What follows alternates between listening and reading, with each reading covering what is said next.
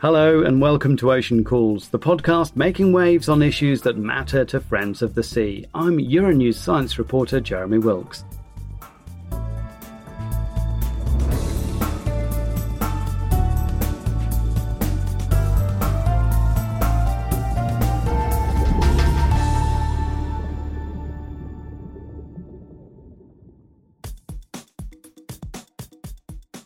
In previous episodes, we discussed some hot issues like illegal fishing or deep-sea mining, but the burning topic we're going to discuss today is perhaps one of the most complex because of what's at stake and who's involved.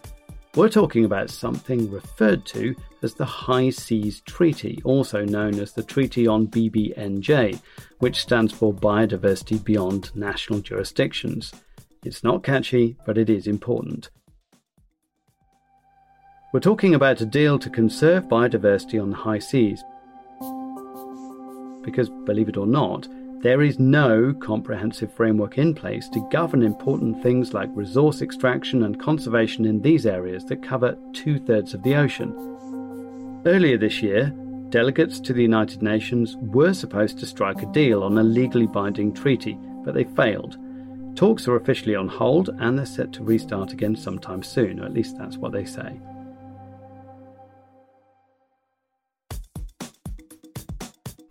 Joining me to make sense of all this and what it means for our oceans are two experts. Alice Vadro, a political scientist specialised in environmental policies at the University of Vienna. Hello, Alice. Hello, nice to hear you. And Julian Jackson, who leads the Pew Charitable Trust's European campaign to protect ocean life on the high seas. Hello, Julian. Hi, Jeremy. Lovely to see you.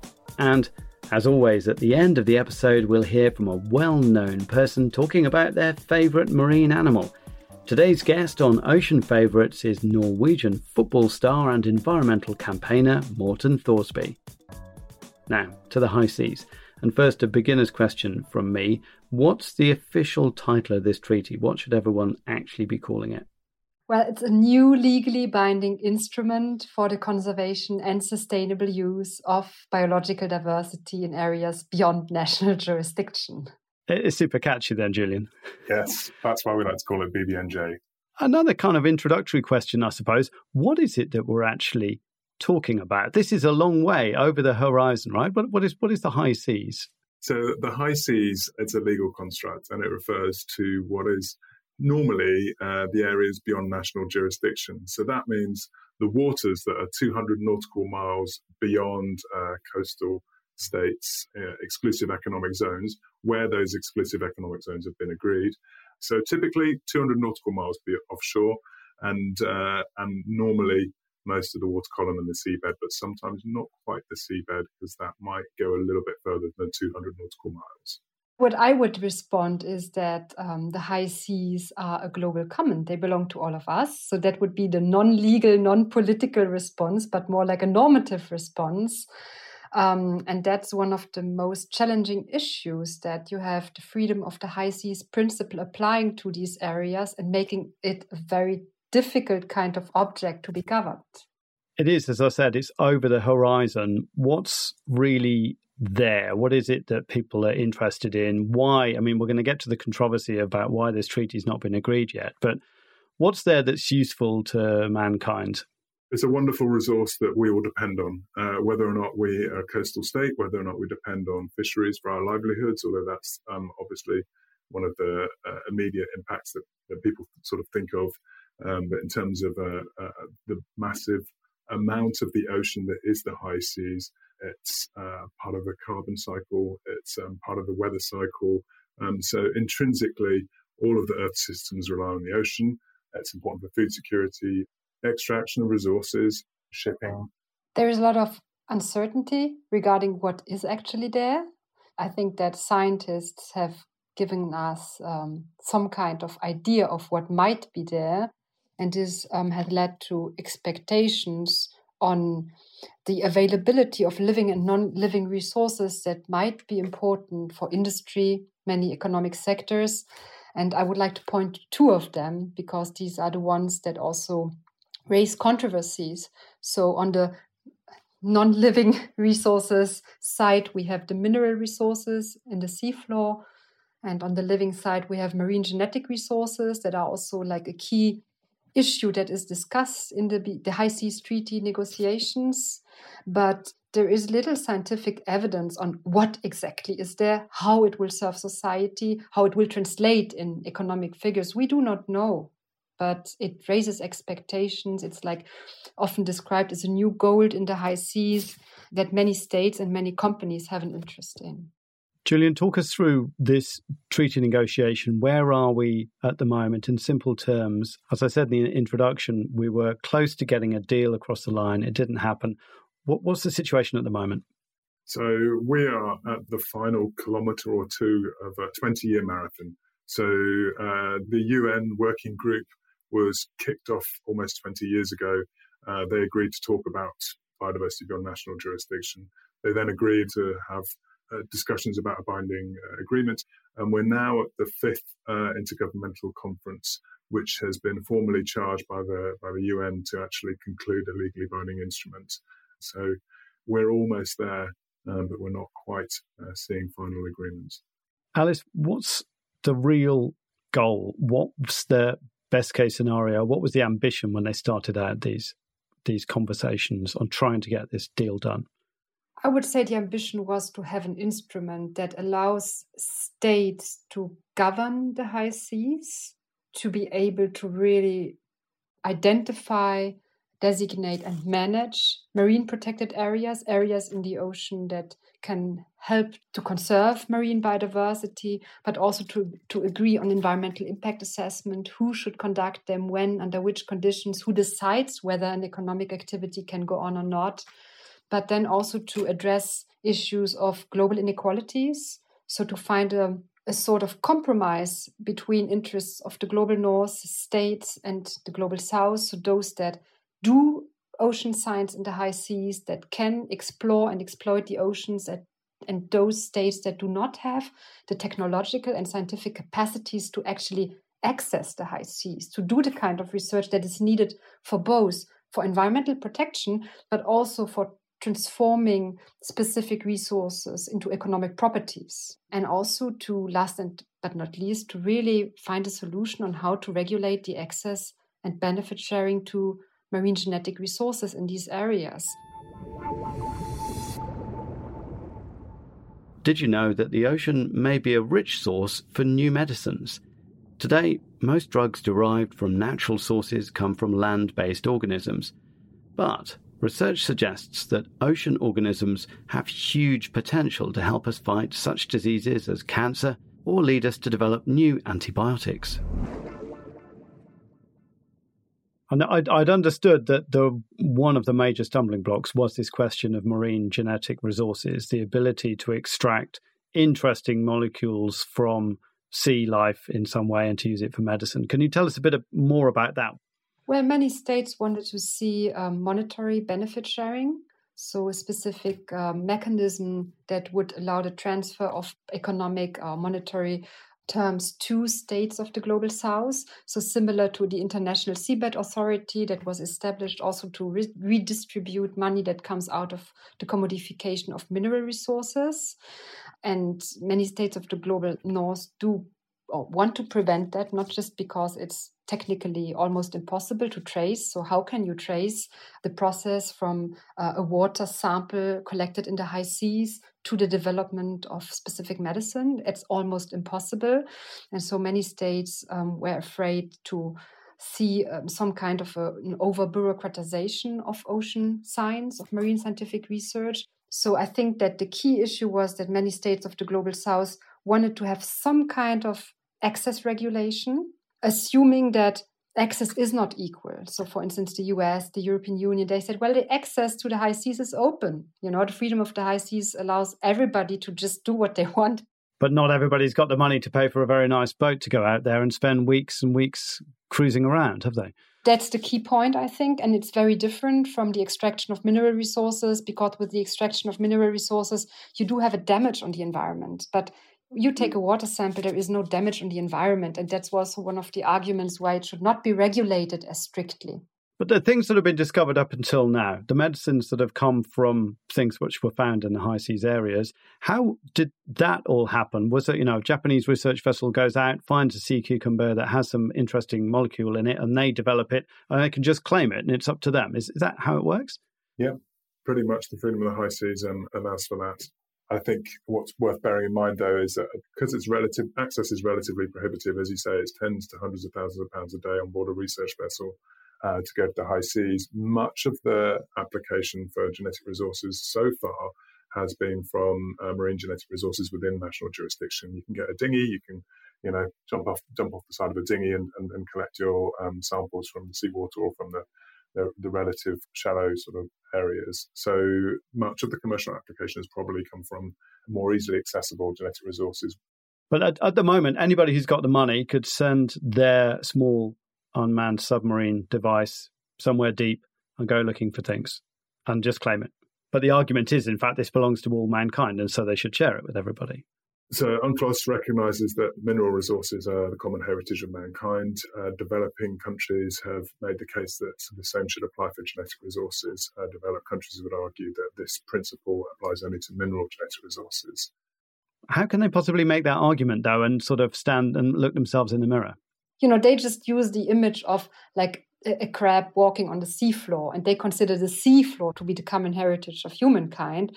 If you imagine this, how can the floor itself and the resource be common heritage of humankind, and then a little crab walking on it not be it? Yeah. Well, it seems to me that it should belong to everybody and should be shared out, doesn't it? I suppose I don't know, but maybe I'm coming at this with a little bit of playground logic that everything should be shared out amongst the population. And I think the starting point is the UN Convention on Law of the Sea. So that quite clearly states that mineral resources are the common heritage of mankind. It doesn't clearly state that's the same for genetic resources.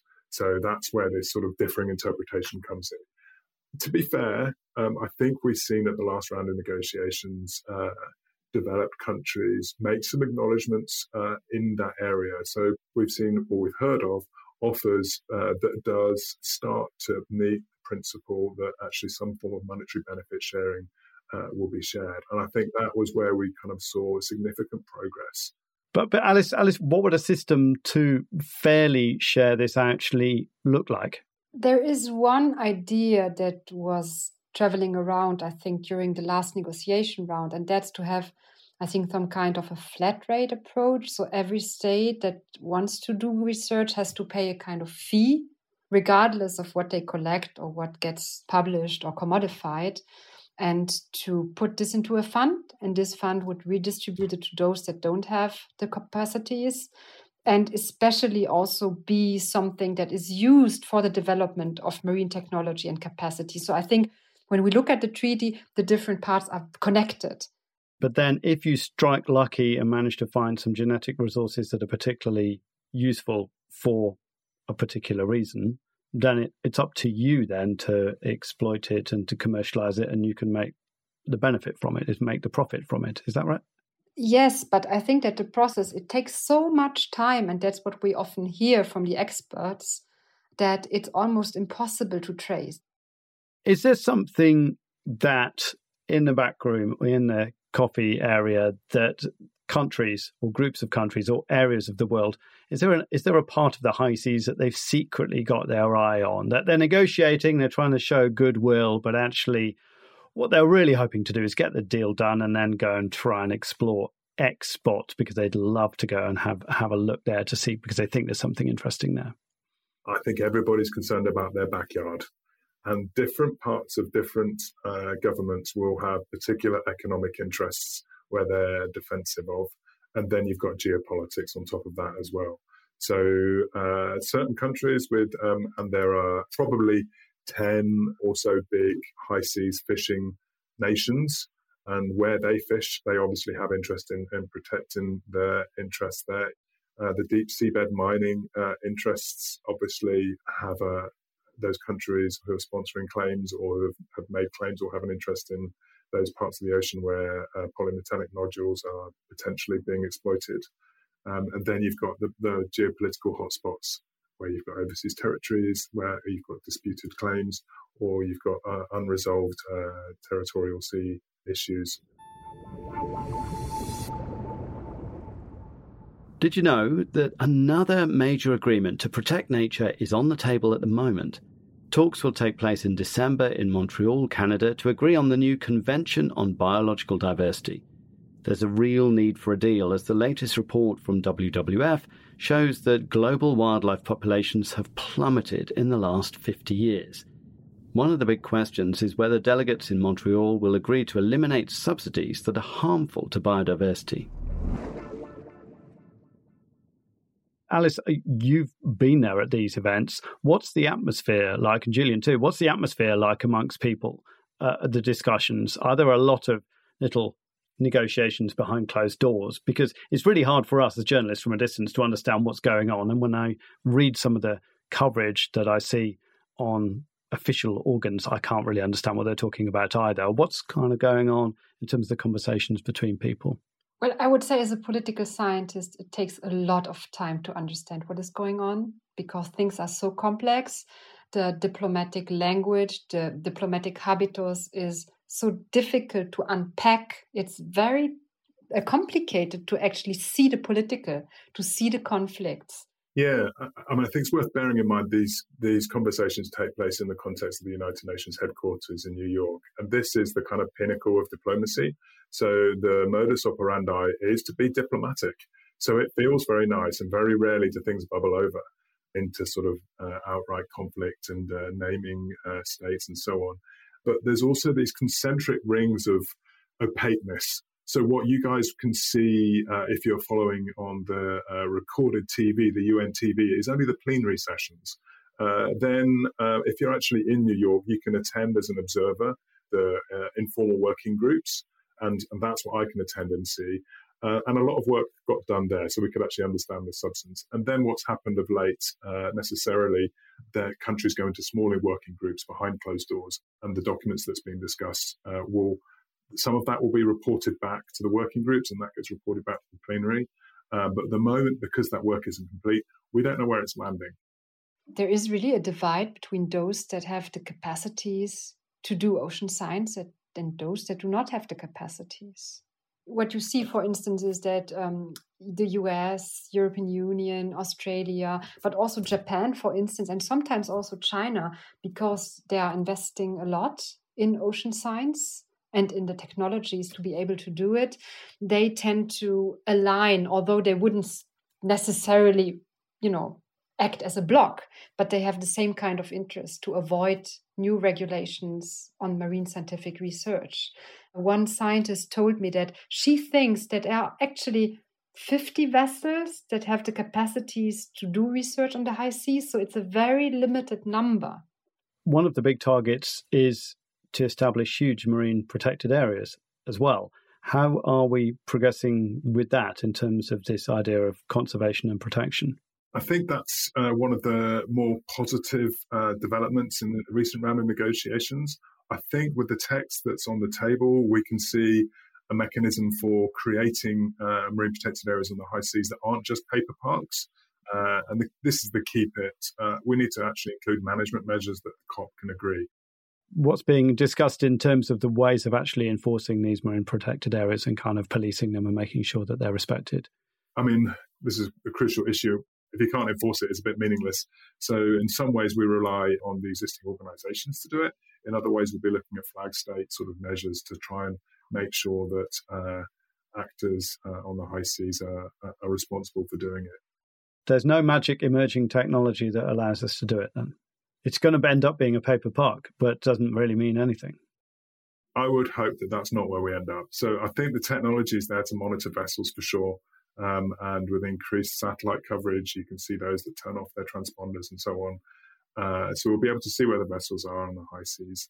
I don't want to say I'm skeptical, but I think that marine protected areas, they have to be flexible, they have to be movable, because many of these areas were described 10 years ago, and scientific data has moved on, suggesting we might need other borders. So I think that's one of the issues that I see as problematic. The worry there is that protected areas take a long time before they start delivering the benefits. So the question, as they're negotiating this treaty, or the concern is that a review might mean that you give up on it before it started delivering its benefits. Alice, what would you consider to be a really good outcome for the oceans, but also a really good outcome for people as well? What does a really good outcome look like? To agree on international processes where experts are involved, scientists are involved, that can measure progress, that can give advice, and that can make the instruments like marine protected areas and environmental impact assessment as really to matter in the practice of human activities on the ocean. Julian, what do you think a really good outcome looks like? We need to fill the gaps in governance. So that means giving teeth to the treaty to make sure that countries can get together, agree to protected areas, but also agree to address the pressures on biodiversity. But working with the existing organisations where they have the ability, helping bring those organisations to the table and giving them capacity as well, acting as a broad church for all the different ocean actors to agree on the protections. It also needs to be future-proofed. So when we look at the environmental impact assessment provisions, we need to be able to consider some sort of horizon-scale technologies that might be operating and having impact on the high seas. And we don't want to be closing the door on potential mechanisms that this treaty, which could be a treaty for 50, 100 years to come, to not be hamstrung. So that goes forwards. And then I think it needs to address the inequalities of access to the high seas. So everybody should have a way of feeding into both the conservation as well as the sustainable use of its resources. Just to conclude, Julian, when do you think we'll have a deal done, ratified? So I'm really hopeful that, we thought we would only need a week. If we can get 2 weeks and then include ministers coming to New York to sign off the deal, then I'm hopeful we can get something done in January. Ratification is a separate process. So once you've agreed the treaty, you then need countries to ratify it. Do you think we can get it done by 2030, Alice? Negotiating the treaty, yes. Ratifying, no. Maybe. I don't know. Come on. I think we can get it done by 2030. You think so? Yeah. But not achieving the goals, I think. So it's difficult. Okay, well, I'm going to wrap it up there. It's fascinating talking to you both about this, and I do hope they manage to get the deal across the line and we can come back with another episode of Ocean Calls and talk about this. So thank you to Julian Jackson from the Pew Charitable Trusts and Alice Verderow from the University of Vienna for joining us on Ocean Calls. Thank you.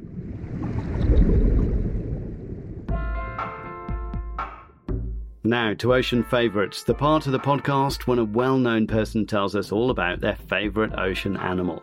Today's guest is a footballer who was given a BBC Green Sports Award for his efforts to promote environmental issues through the beautiful game. He created the We Play Green Foundation, a non-profit organisation that aims to encourage everyone on planet football to care more for planet Earth. Morten Thorsby plays in midfield for Bundesliga side Union Berlin and is part of the Norwegian national squad. Here, Morten tells us all about his ocean favourite.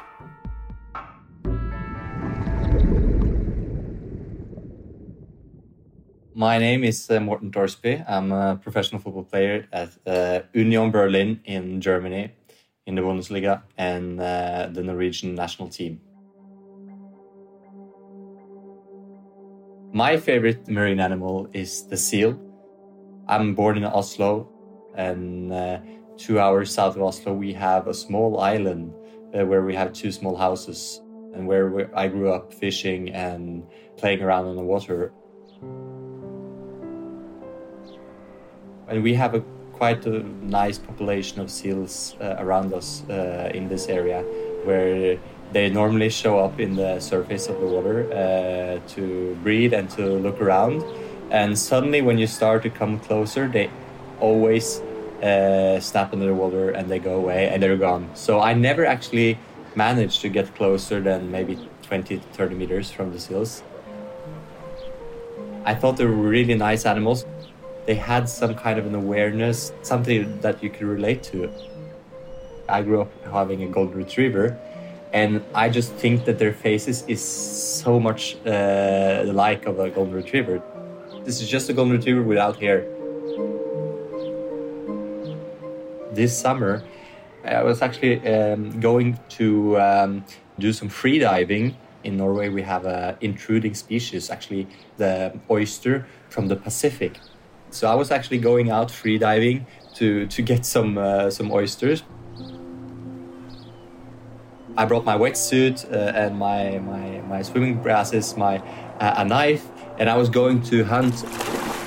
This part of Norway is basically a lot of small islands, and you can swim and you can go between them. And then suddenly there was a seal on one of these islands, and I was diving, I was in the water, so I started to get closer. And the seal didn't move. I saw it looked up and it looked at me, and it was kind of just looking, what is this strange animal coming in a wetsuit and glasses?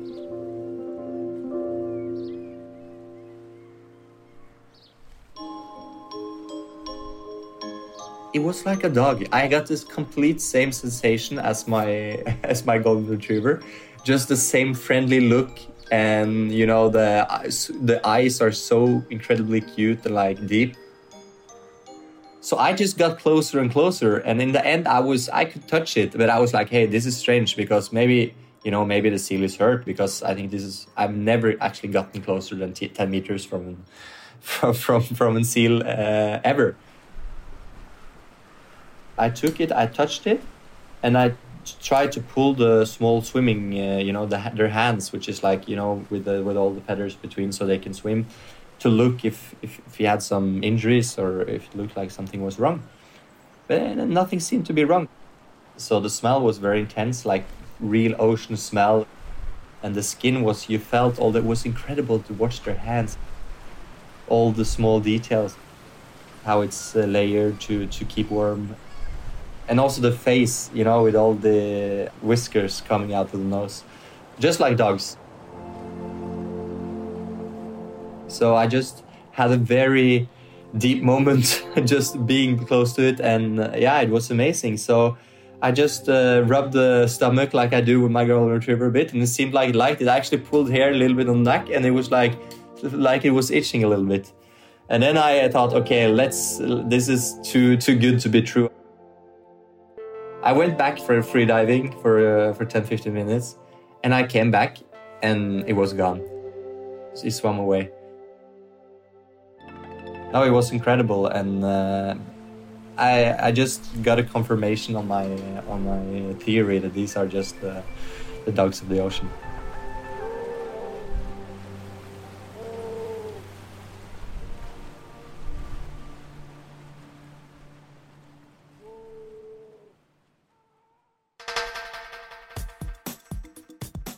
My thanks to Morten Thorsby for that brilliant story. The Ocean Calls podcast is created by ocean lovers here at Euronews for ocean fans around the world, and I'm your host, Euronews science reporter Jeremy Wilks, and this series is produced by my colleagues Naira Davlashyan and Natalia Olsner. Editing is by Laurie Martinez, Chiara Santella and Luis Lopez from Studio Ochenta. The theme music is by Gabriel Dalmasso, and our editor-in-chief is Sophie Claudet. If you want to find out more about Alice Vadro's work, go to her Twitter account @AliceVadro. For more on Julian Jackson, it's @AllAtSea4. You can also check out the Pew Trusts account on @PewTrusts. For more from Morten Thorsby, go to his Twitter account @MortenThorsby, and please do check out his initiative We Play Green. The podcast Ocean Calls is made possible by the European Commission's DG Mare, and you can listen to it on Apple, Spotify, Castbox, or anywhere you listen to your podcasts. If you like the podcast, please give us a 5-star rating, comment, and tell your friends, because your help makes spreading the word about the oceans so much easier. If you want our team to read your comments on social media, use the hashtag OceanCalls. If you're looking for something else to listen to, check out another Euronews podcast called Cry Like a Boy, exploring centuries-old gender stereotypes and how men in some African countries are helping to fight them. For more information on our podcast, go to our website, euronews.com, and a special mention to Ocean, a Euronews TV series created by our colleague and friend Dennis Locktier. It is awesome. Have a look on euronews.com/ocean. Follow world news from a European perspective on euronews.com.